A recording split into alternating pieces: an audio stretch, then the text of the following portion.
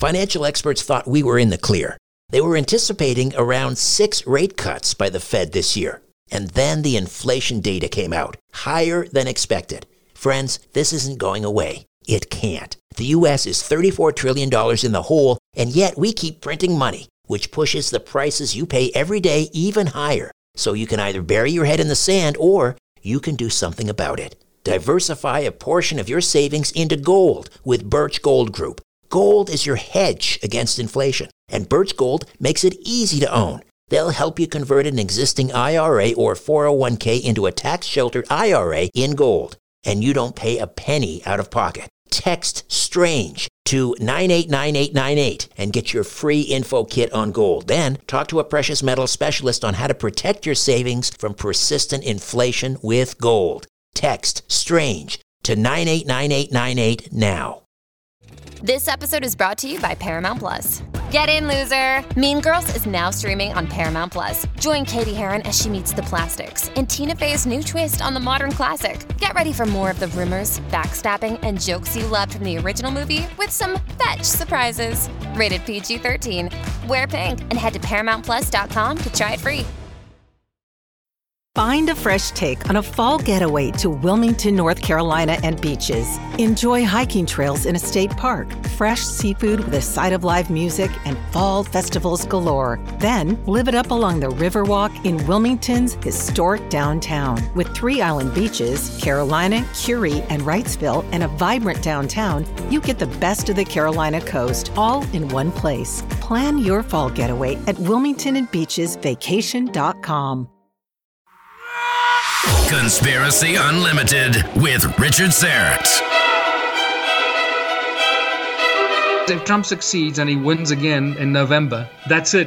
He would have defeated the cabal, the crime syndicate in Washington, D.C., entrenched for 60 years or whatever it's been or more, and he'll drain that swamp, clean it out, and start a whole new era of complete, transparent government of the people, for the people, by the people, with a bank of the people.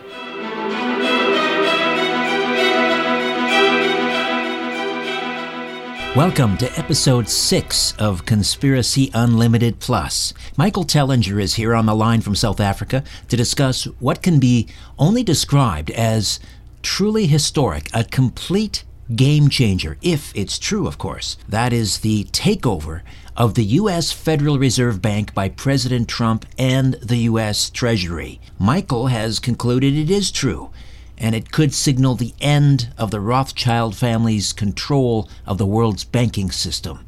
And he's here to tell us how it all went down and what it all means. Tellinger is an author, scientist, explorer, and humanitarian who has become a real-life Indiana Jones, making groundbreaking discoveries about advanced, vanished civilizations at the southern tip of Africa. His continued analytical scientific approach has produced stunning new evidence that will force us to rethink our origins and rewrite our history books. Michael is the founder of the global Ubuntu Liberation Movement of Higher Consciousness, with members in over 140 countries. Ubuntu's one small town can change the world strategy has attracted the attention of several mayors in Canada, USA, Australia, the UK, and other countries. And Mayor Ron Higgins of North Frontenac, Ontario, has become the first mayor to implement this system. Michael exposed a vanished civilization at the southern tip of Africa that left behind more than 10 million stone ruins. These ruins are not dwellings, but energy-generating devices, and are most likely the work of the Anunnaki and their gold mining activity in this part of the world. Michael presents empirical evidence that this vanished civilization has an astute knowledge of the laws of nature, and they used the power of sound and frequency as a source of energy. Michael Tellinger, welcome to Conspiracy Unlimited. How are you? Fabulous, Richard. Nice to talk to you. Your recent video regarding Trump and COVID-19 and the takedown of the Fed has gone absolutely viral. The last I checked, it was around, 500, 600,000 downloads? Yeah, it definitely captured the imagination of the people that are aware of what's going on in the world of finance and the Rothschild Empire and the global control systems. And it created quite a bit of excitement, I must say, and I'm certainly excited about it. When the penny dropped for me, I was astounded when I realized what Trump was up to, and And I think it's changing the paradigm completely. It's rearranged the deck chairs on the sinking Titanic. It might even plug the hole of the Titanic at this stage. I have a friend who is a former student of the late Marshall McLuhan. And he was the one that first brought this to my attention, and he saw your video. I'm not sure where he got it from, but talking about how President Trump used COVID-19. I'm not saying he made it happen, but he took advantage of this crisis to take down the Fed. And I don't understand global finance. I don't pretend to. It's very complex. Maybe you can walk us through how something like this would be accomplished, and then we'll get into why it's significant. How does one take down the Federal Reserve? Okay, so I just need to correct something. The global banking system is not complex. It's actually incredibly simple in its foundational structure.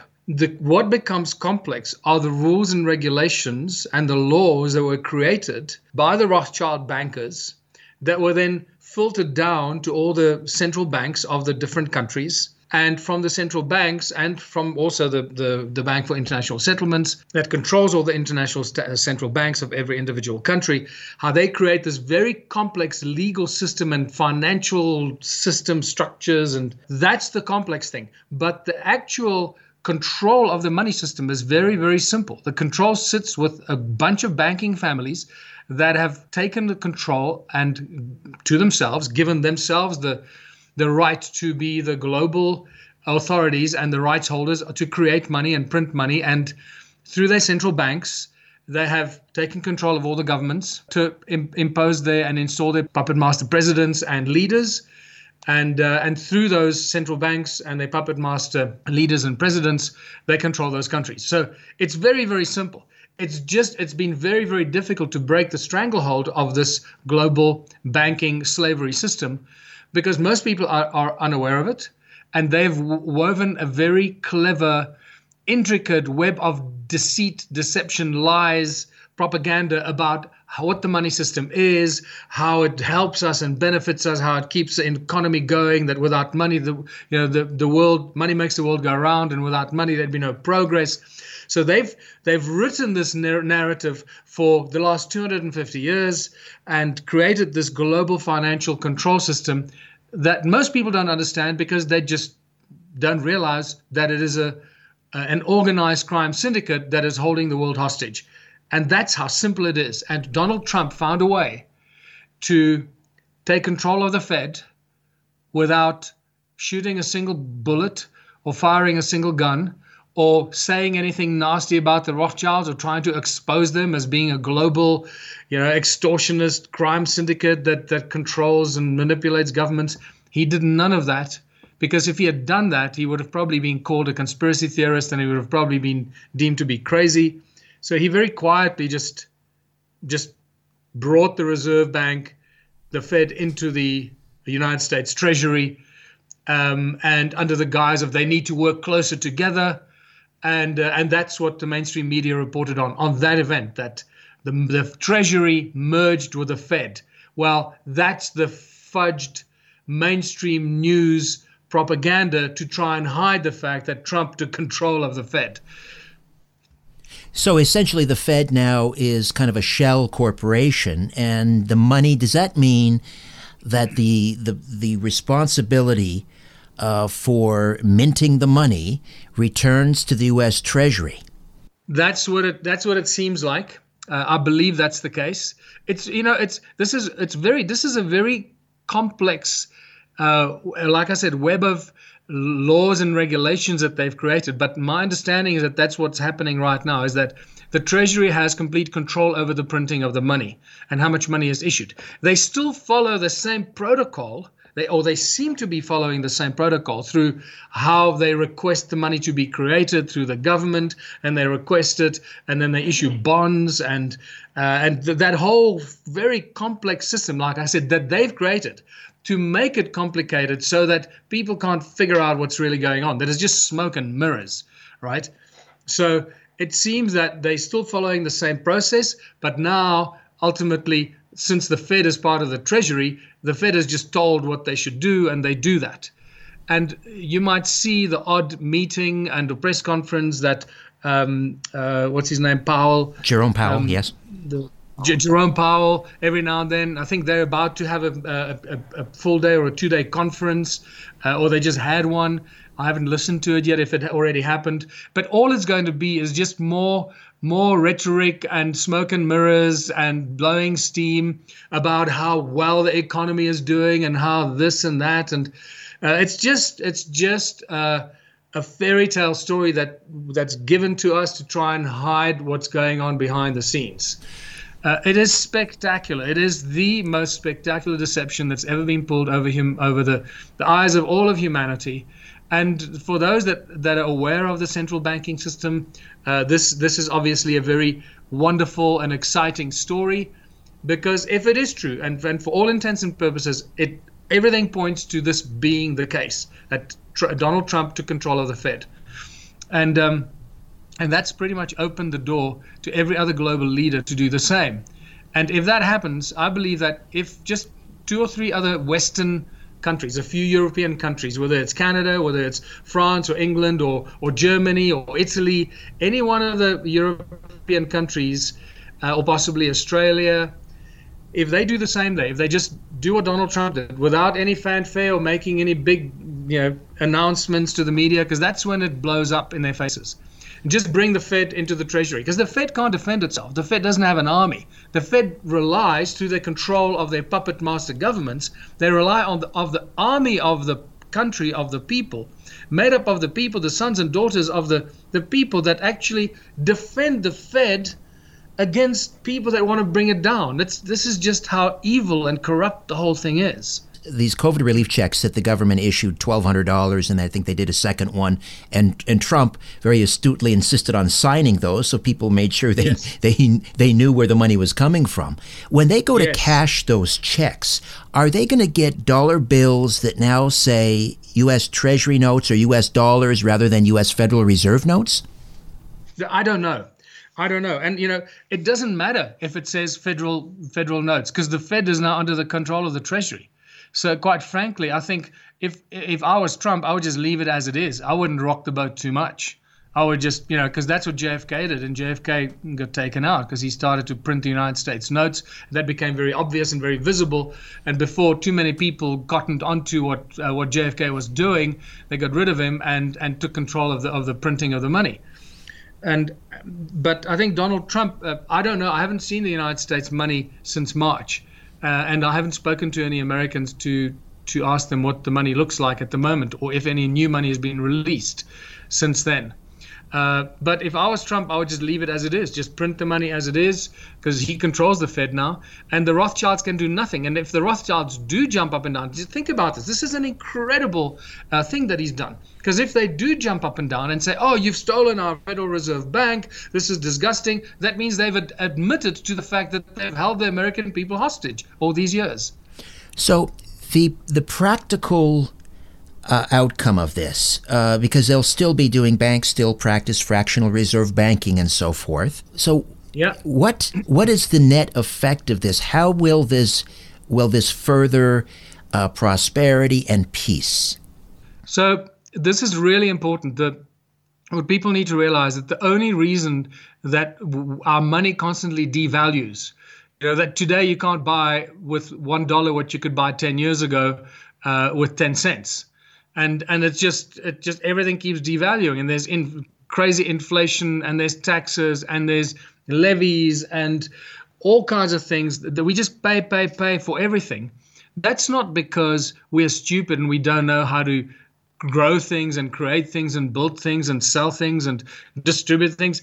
The only reason for that is that our governments are forced to borrow money from the central banks that are separate institutions. The central banks are institutions that operate outside of the legal systems, outside of the jurisdiction of their countries. So you can't sue them. You can do nothing to them. They do not fall under the Constitution of the United States or Canada or any other country. The central bank is protected. There's nothing you can do to the central bank. They are law unto themselves. And I know this because I tried to take the South African Reserve Bank to the Constitutional Court. I had in 2013, and it was quite a big thing on the news. You can go and see my interview. Believe it or not, I did an interview on MSNBC, the financial television channel here in South Africa, about this court case against Standard Bank, the biggest bank in Africa, and then also the Reserve Bank, and taking the South African Reserve Bank to the Constitutional Court for crimes against humanity. And it was with the Constitutional Court. I lodged the papers. It was with the Constitutional Court for probably about a week, at which point I received an email from the registrar of the Constitutional Court, and basically an email with a stamped document saying they will not launch that case, or whatever the right word is, or proceed with that court application, because after examining my papers and my documents, 1,000-page argument, right? 1,000 pages of arguments. So this was a lot of work that we put together over probably about a 3-year period at that stage. And after about a week of looking at it, their response to me was, "You have no prospect of success. Therefore, we will not take this case on." So how do I not have a prospect of success? Did they have a quick private session where they discussed it? It's like, what's going on? And at that moment, I realized, okay, the Constitutional Court is completely and utterly controlled by the South African Reserve Bank, because ultimately the central banks of the country, of every country, they control the financial policies of the countries, because they control the flow of money. And the reason we have taxes and interest rates and inflation and VAT and levies and etc. is because our governments are forced to borrow money from these private institutions. The moment they say, sorry, we don't want to borrow money from you, we know how a printing press works, we can print our own money, thank you very much, we can start issuing money for ourselves. And this is not something that's never happened before. Of course, this has happened many, many times in various countries. But every time this happened in other countries, they would use some other country's army, generally the United States Army, because it was the biggest army. They would use the USA Army to invade that country, come up with some terrible story about the leader of that country, whether he's a drug dealer or a pedophile or whatever. They just, fake news would just completely smear that leader, or they create a revolution in that country, a fake revolution, wag the dog vibe, and literally just destroy that country, and the Rothschild Bank would move in and take control of the country once again. It is unbelievable. So now what we're sitting with is a very exciting prospect for the entire world to free themselves from this Rothschild banking empire slavery system. Because the biggest territory for the Rothschild empire, which is the United States, unquestionably by far the biggest territory, has now been stolen from them. So they have no access to the army and the military. They can't come and go out and make it big mainstream news, because then by doing that, they'll admit that they've been holding all the other countries and the United States to ransom and hostage for all these years. And they're not going to do that. So they're using the entire power. They've pretty much unleashed all their assets on Donald Trump. They will do everything and anything. They will destroy the United States. They will burn it down. They'll break it down. They'll destroy the economy. They'll do everything and anything to regain control of the United States. And if it means burning it down or creating civil war and completely destroying that country, they will go to those lengths, because that gives them complete control over that broken down country. And when they take complete control of a broken down country, it gives them even more power than taking control of a country that has far more prospects of people taking that control back. So it is an incredible moment in pretty much all of human history, because this information of the central banks controlling our lives and destroying the world will finally come out, and people everywhere will realize what's been going on. And Donald Trump is leading this. He's the spearhead of this around the world. The timing is interesting.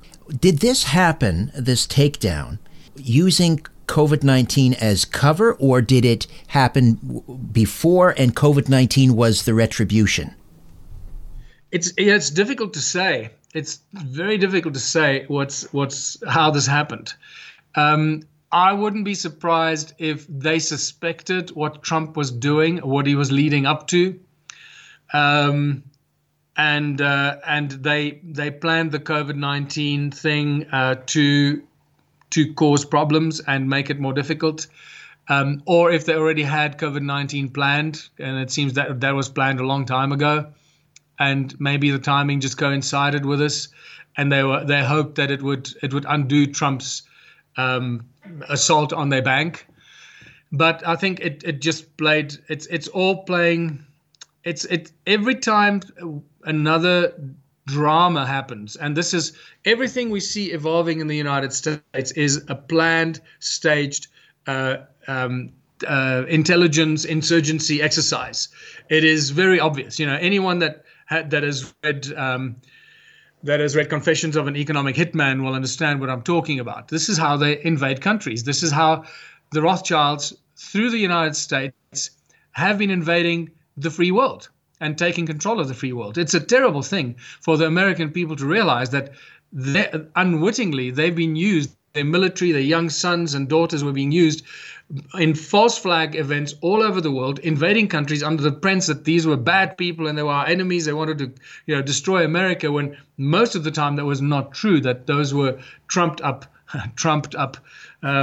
situations, for artificially created situations that were used then to wrestle up support, military support, and rise or grow the patriotic, emotional beliefs of the young Americans that would then very eagerly, go and invade these other countries, believing that they were doing the right thing. That is one of the great tragedies, how so many young people have lost their lives, and people whose countries were invaded lost their lives, and the countries were destroyed, all because of the greed and the control obsession of the Rothschild banking empire. They will do everything and anything to keep control.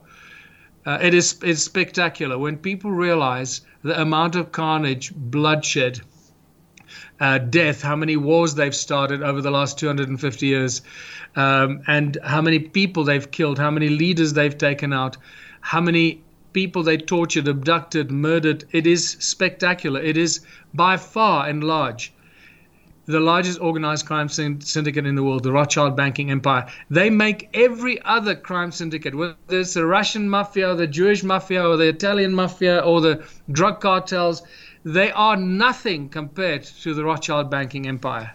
Hi there. I want to tell you about a podcast I know you're going to love. It's called The Dead Files from Travel Channel. On The Dead Files, Amy Allen and Steve DeShavi investigate the paranormal activity haunting real people and homes across the United States. Amy and Steve come from totally different perspectives when they investigate. Amy's a medium. She sees and speaks to dead people and uses this skill to find out why someone might be haunting a place. Steve is a retired homicide detective. He tackles the case from the other end of the spectrum and uses public records and witness accounts to piece together the history of the haunted location. On every episode, Steve and Amy investigate a different, real haunting to help the family struggling with its effects. On one episode in Falconer, New York, a family keeps waking up with scratches and bruises. They also see a shadow figure lurking around their home. They call Amy and Steve to investigate. Amy uses her strength as a medium to understand who the presence is coming from and why it's so angry. Separately, Steve finds out the history of the house from the townspeople and in public records. He finds that several people who lived in this house died, which matches Amy's findings. At the end of the episode, Steve and Amy share their findings and make a recommendation on whether it's safe to stay in the house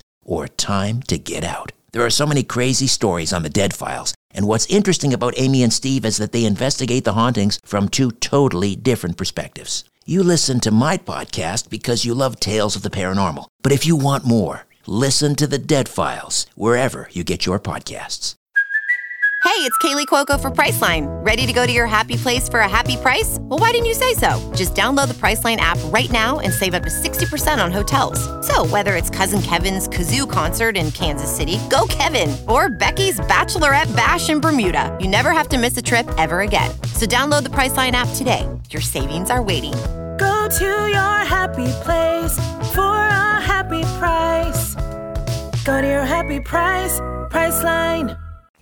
You know, it's interesting when you look at the history of the United States, it has been shaped by this battle for either giving a central bank a charter to operate in the United States. And as you pointed out, there have been periods in history, periods of great prosperity when they did not have a Federal Reserve. But right from the beginning, when you had Thomas Jefferson warning about the power of central banks being a greater threat than a standing army, and then along comes Alexander Hamilton, who really pushed for that. And what's interesting to me today is who's celebrated in popular culture in the United States? Not the founding fathers. They have a Broadway play, a smash hit Broadway play dedicated to Alexander Hamilton.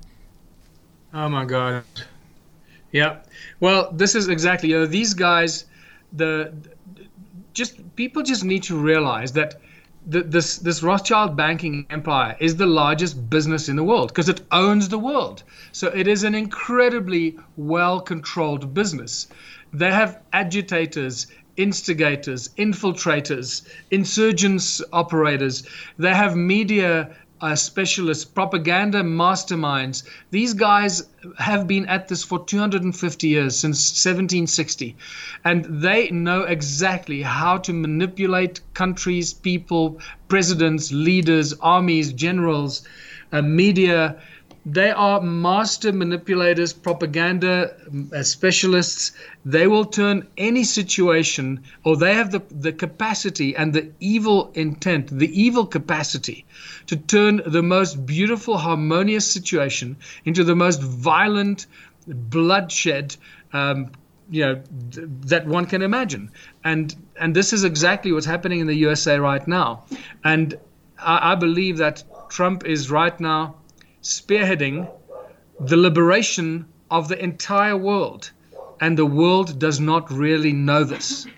And it's very exciting when I see people, suddenly the lights go on and they see this, because if Trump succeeds and he wins again in November, that's it. He would have defeated the cabal. He would have drained the swamp, as he calls it. He will clean out that American establishment of political the crime syndicate in Washington, D.C. that's been there entrenched for 60 years or whatever it's been or more. And he'll drain that swamp, clean it out, and start a whole new era of complete, transparent government of the people, for the people, by the people, with a bank of the people. And that is the most exciting thing that has happened in the last 250 years. When the United States started opening up, and a number of jurisdictions after the quarantine started opening up, and then we had these shocking job numbers that came out from May, when they were expecting something like 8 million fewer jobs. They showed a growth of 2.5 million jobs, even in the midst of this quarantine. Is that when the powers that be that opposed Trump decided, okay, COVID-19 didn't work, now we need to bring in this rioting and looting and a race war? Yeah, and that's not working either. Look how that's fizzled out. Now suddenly it's turning in Trump's favor, because now suddenly all the whole question now is defund the police, get rid of the police departments. Now suddenly the Americans are waking up going, oh my God, now they're going to take away our police? What's going on here? No, they can't do that. So suddenly Americans are realizing that this is just going the wrong way very quickly. And people are starting to dig their heels in and realize that we need to protect ourselves. We need to protect and help the police. It's like increase funding to the police, train the police, engage with the police, give them more training, more involvement with communities, make the police more integrated into the communities, and give them more training, give them more funding, not the opposite. And I think that's actually working 100% in Trump's way in Trump's favor at the moment. What's interesting to me is the people that show up at protests, the G20, for example, and the IMF and the World Bank. They're the same people that are, by and large, opposing Trump. Why don't they get it? Why don't they see the inconsistency here? It's not they. Yeah, Richard, I think that keep in mind here that we're dealing with a very complex and controlled, manipulative situation. From George Soros, that is paying billions to run, control, mobs, Antifa, whatever other underground insurgency operatives that he funds and has them trained and to manipulate these situations.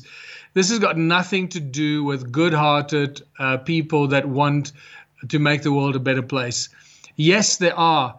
Of course, there in all these marches, there have been a lot of peaceful protesters and people that obviously want to go there and just stand up for peace and unity and so forth. And that's expected. I would do that. But my feeling is this: if I was part of a protest, and I have been in protests, so I speak with some experience. I've organized protests against the banks in South Africa, so I have some experience in this.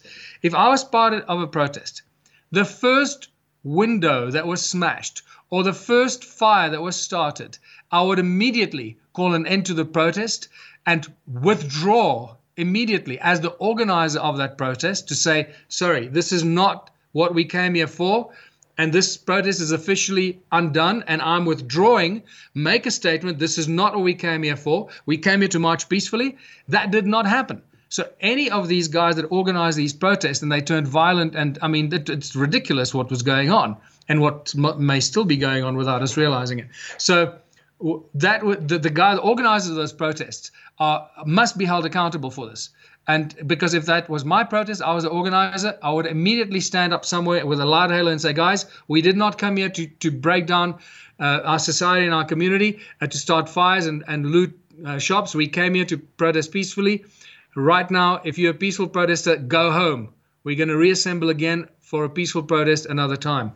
It has to happen like that. Otherwise, what are you doing? You're just there complicit. You're supporting these people looting and breaking, and you're doing nothing about it. How does what Trump has accomplished, destroying the Fed, and hopefully there will be a domino effect and this will happen in South Africa, how does this further the Ubuntu mission, where one small town can change the world? It aids us and helps us 100%, because what it does, it makes people realize that the banking system is rotten at its core, and it makes people look around for alternative options. How else can we structure our society? What else is there other than the capitalist system that's been shoved down our throats? What if we start cooperating and collaborating? And when they discover the Ubuntu movement and the whole philosophy of contributionism, where we cooperate and collaborate for the greater benefit of everyone in our community, instead of competing against each other and destroying each other's lives and businesses.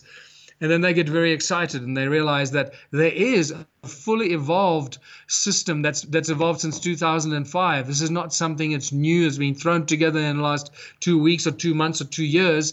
This is something that's grown and evolved over a 15-year period, and it is now ready to be embraced by millions of people around the world, especially the one small town can change the world strategy, because that has just become such an incredibly well-evolved system and a structure for small towns and communities. And when I say small towns, I mean anything from 5,000 people to 200,000 people. So it can be reasonably large towns as well as small cities, where the prosperity that will come to those towns once they start cooperating, collaborating according to the very simple plan of action that's been laid out and evolved over a long period, once they start just implementing those few plans of actions, the abundance that comes to those communities, the amount of success in money and success in the businesses that they establish, and on every level, whether it's growing food, whether it's agriculture, technology, healthcare, education,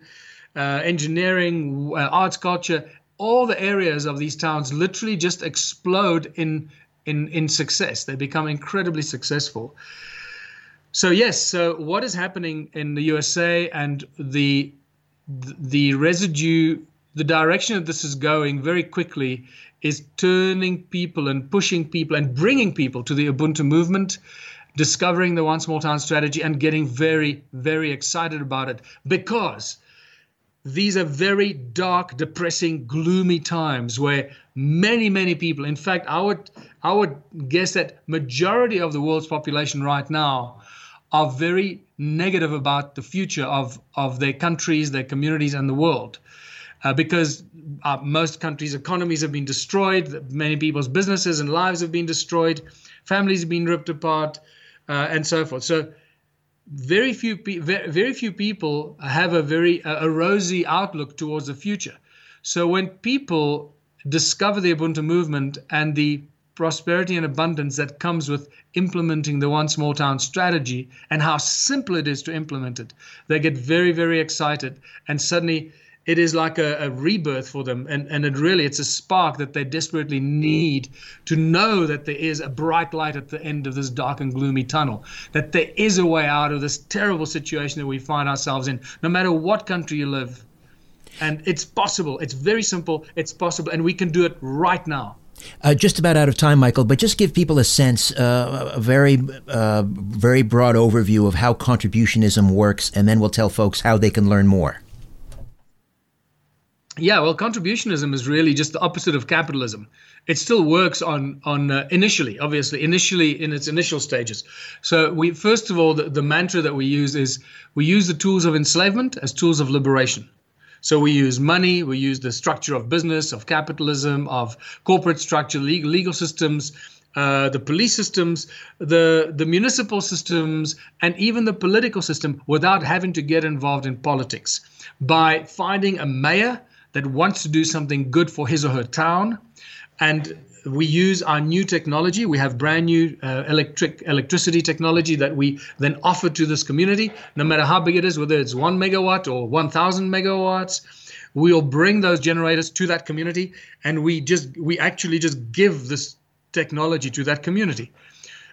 Once that they've paid it off, so obviously we don't give it to them for free, but once they've paid it off, that generator belongs to that community. That means they, at that point, getting free electricity. And everything we do in that community then is built on the income that comes from that electricity, because it belongs to them. So that electricity, the funds from that electricity every month remain in that community. That is a huge amount of money every month. And that becomes a foundation. The electricity supply for that community that belongs to the community is the foundation to spring many businesses, obviously agriculture, growing food, becoming completely self-sustainable and self-sufficient, from technology, IT, healthcare, everything you can imagine. Finding the industrial opportunities in the towns that have been neglected, reactivating those industrial opportunities, finding the people that have special skills and talents and bringing them in and funding them and giving them the opportunity to bring their talents and skills to fruition and start a whole business or a whole industry around that individual. These businesses are very well planned, very well structured, and the objective is to make as much money as they can for that community. What we ask of the people of that community in return for getting that electric generator and in return for getting the benefits from all the businesses that we do, whether it's food or technology, whatever, everyone is asked to contribute 3 hours a week. It's completely voluntary, so no one is compelled to do this, but everyone that chooses to contribute 3 hours a week in a very well structured, planned system where we know who is good at what, so we can allocate people to different things. So we start all these businesses, very well planned, very well funded. It provides a very interesting funding opportunity to conscious investors, because now they have a community that all works together, that all wants that business to succeed, and the community as a whole is a co-owner of each business. So whatever business we start, whether it's a bakery, whether it's a dairy, whether it's food growing or food production or making cornflakes, whatever we choose to do, the community co-owns that business. So you as an investor have several thousand or several dozens of thousands of people that are all on your side, all rooting for you to make your business a success. Why? Because they are co-owners of that business. And there's only one of those businesses. It might have many outlets and many branches, but it's essentially one business that belongs to that community. The intention is to make as much or grow as much food or make as many computers as we can so we can export the excess. And from that excess comes the benefit to the community. And the benefits of these kind of communities, once you start doing the numbers, are simply staggering. Keep in mind that a business that employs about 5,000 people or more The average turnover of a business with 5,000 employees is around $1 billion a year. We can begin to equate communities of 10,000 to 20,000 people with businesses of that size. We can turn our small town of 10,000 people or 20,000 people into a community or a business that becomes a fierce competitor with any other global corporation that turns over $1 billion a year. And we will do it more efficiently. We'll do it better. We'll have more cohesiveness because everybody is, sings from the same hymn sheet. Suddenly, our small towns become the most financially successful models of financial success, of capitalist success.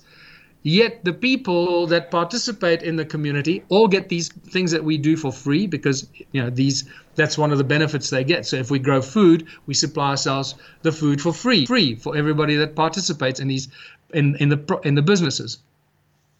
And while we export everything, all the excesses are exported. Obviously, we have very good structures because we know how to hire the best salespeople and the best marketing people and the best video production people to promote and market everything we do. So very quickly, our communities can become incredibly wealthy financially while we use very little money within our communities. And that's when people realize that we don't need money. We actually just need each other because we're making all this money, but we're not actually using it. And that's when the whole consciousness thing kicks in and you realize, oh my God, money does nothing. People do everything. We're the guys that are growing the food, building the bridges, developing the technology. We're making all this money, but it's not the money doing it. We're doing it. And the whole thing about money changes very, very quickly. And I believe that in a very short space of time, in a few years, of this one small town strategy kicking in and thousands of small towns beginning to do this, becoming incredibly successful financially and completely self-sustained and starting to share things with other communities. All of this is on our website, ubuntuplanet.org or onesmalltown.org. It's easier to remember, onesmalltown.org. I believe that within a few years after this being launched, what will happen is because we start using less and less money, the whole idea of money will eventually just fade away, and we'll look back and go, wow, when last did we use money? And then people realize, oh my God, we actually don't even need it. Why did we ever use it? Michael, thank you for providing us at last some positive news and positive outlook in these very bleak times. You're to be commended for that, and be well and God bless. Thank you very much, Richard. You take care. Okay, before I dim the lights in my little studio beneath the stairs, just enough time to say thanks for listening and thanks for your support, Plus members. Until next time, I'm Richard Syrett. So long for now. A new Conspiracy Unlimited with Richard Syrett drops every Monday, Wednesday, and Friday at conspiracyunlimitedpodcast.com. Blow your mind. That is all for now. Oh, and remember to share and give a 5-star review because we have huge egos and need love. We're like cats. We need constant petting.